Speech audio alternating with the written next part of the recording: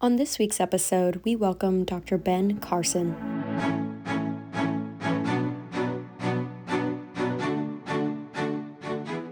Our conversation with the 17th Secretary of the U.S. Department of Housing and Urban Development, Dr. Carson. You know, Dr. Carson was the victim of the January 6th committee's gross negligence. He and countless others had their birthdays, cell phone numbers, social security numbers exposed to the public.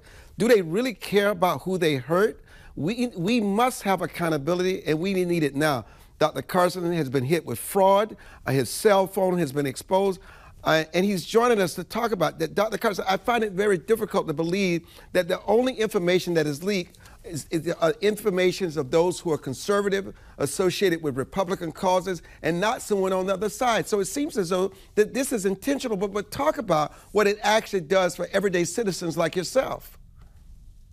Well, first of all, recognize that in the government, there are a lot of safeguards against the distribution of PII, personally identifiable information. At HUD, there were multiple programs to make sure that everyone understood how important it was to keep people's information private. And through the legal office, safeguards were put in place whenever something was disseminated to the public to make sure that such things weren't violated. And I think one of the big problems right now is that there are really no consequences for it. They say, oh, we're sorry, we didn't mean to do that. Tough luck. No one who was responsible for leaking this information even contacted me. I found out about this on the news, and they still haven't contacted me. There's no apology, no what can we do to help, because I don't think they really care. But, it's meant that I've had to go through a lot of changes of my personal accounts, credit. I've already had attempts at fraud, some of which have been quite costly. And I don't see any end to that. Why would it end? The information is out there now. Maybe the justice here would be to disseminate all the information of the people who were responsible for letting this happen. Maybe if they could actually feel the consequences of it, maybe they might think a little differently. Dr. Carson, is this what we've reduced people to that have served our country? Is this because it's going to be tit for tat? I mean, it's just a matter of time before that data is released. How do we stop this? Where's it going? Well, like so many things in our country right now, it's our loss of a moral foundation, which allows us to do things like this, which allows us to become each other's enemies when we should be each other's friends. And unless we get that back, we used to say, love your neighbor. Now we say, cancel your neighbor if you disagree with them, or if they have a different yard sign. And we used to have a sense of community where people worked together, even if they had different opinions about things. And that created enormous strength. And those who want to fundamentally change this nation or bring it down know that the way to do that is to drive wedges between the people. And dirty tricks like these are good ways to do that.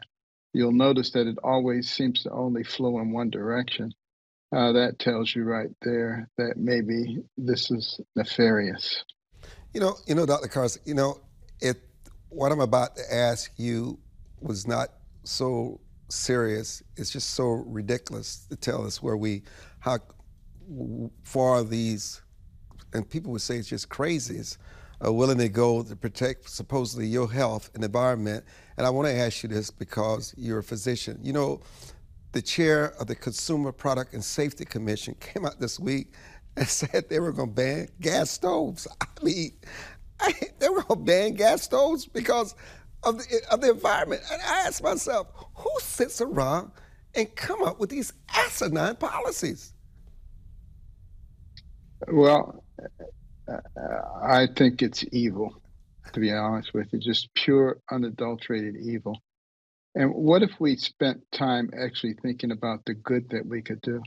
how we could improve the environment, not only for ourselves, but for those around us and for those who are in need in our society. Isn't that what America used to stand for?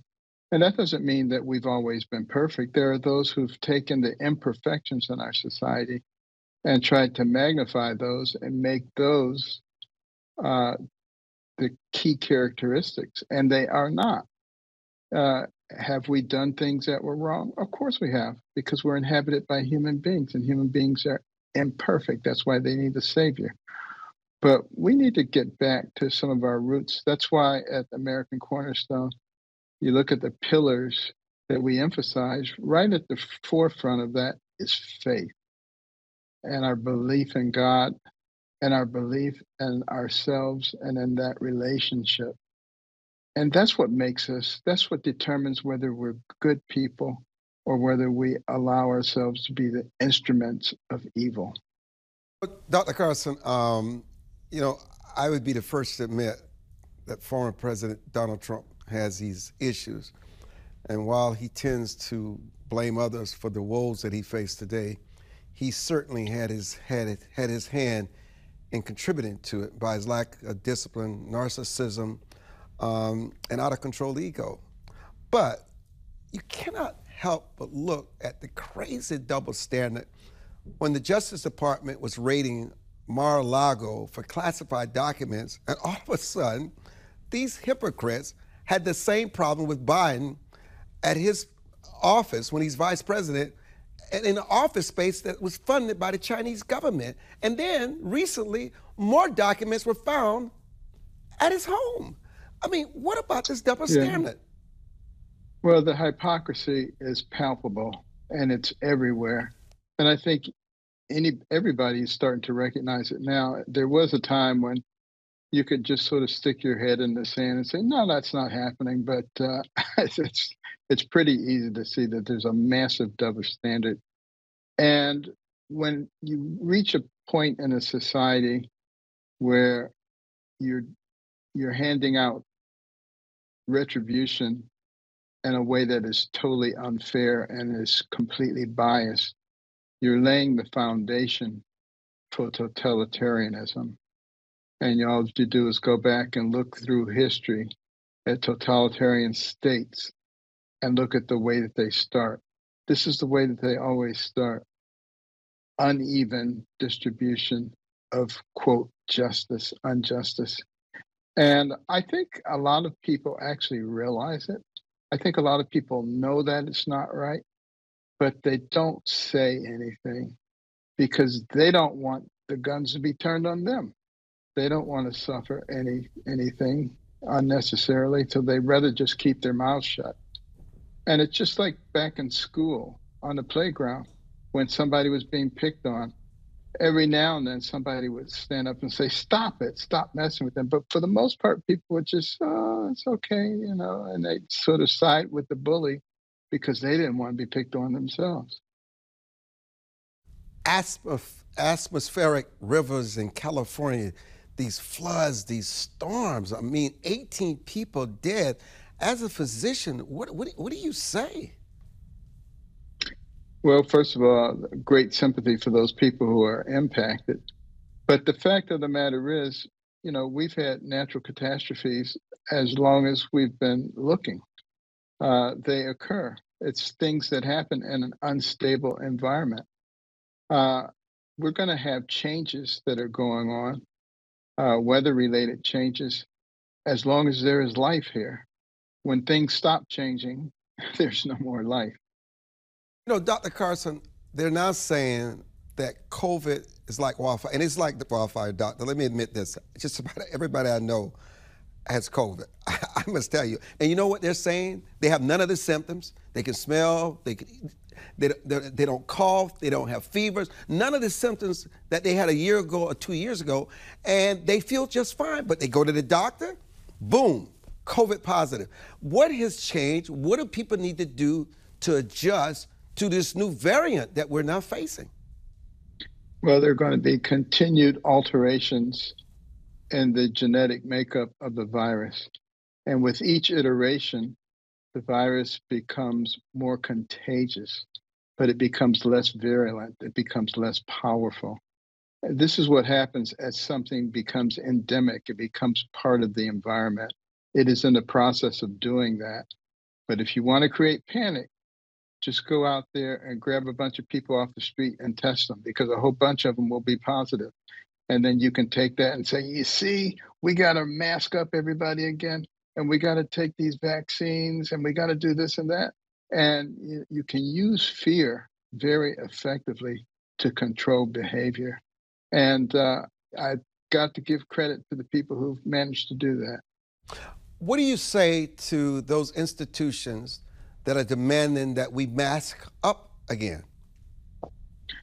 I would say, show me the evidence that masking has produced anything other than a terrible outcome, particularly for our children who are failing in school. You know, we've seen massive declines in reading scores and in math scores.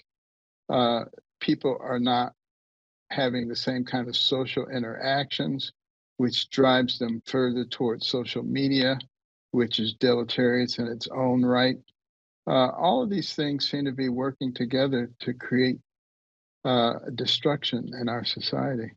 You know, Carson, and finally, you and I both lost a mutual friend that we had tremendous respect for, Lynette Hardaway, the Diamond and Silk, died all of a sudden. I mean, what a voice in media, and just made a difference. Unapologetic, Yes. Courage, conviction. She will be sorely missed. Absolutely. I always enjoyed my interactions with Diamond and Silk because they were courageous. That's the key thing. You know, you can't be the land of the free if you're not the home of the brave. You got to be willing to stand up and speak out for the things that you believe in, even if it brings persecution. Because, you know, we're working not only for ourselves, but we're working for those who come after us, for our children and our grandchildren. And if we don't stand up and speak out for them now, they're going to suffer the consequences. And Diamond and Silk were people who were willing to speak up, particularly in the African American community, where, you know, you're supposed to toe the line. And if you don't toe the line, we got to punish you. They were willing to get out there and speak up, and I got to give them credit. And some of the warmest, most sincere, thoughtful people that you ever want to meet in life. May Lynette Hardaway's soul rest in peace. Dr. Carson, it's always a pleasure to see you, my brother. You're a courageous man, too. You have a lot of arrows at you, and now the January 6th have released your information, and now you're dealing with other nightmares. But you know what? This too shall pass. We'll get through it. Amen. Amen. Thank you. Thank you for listening to this week's episode.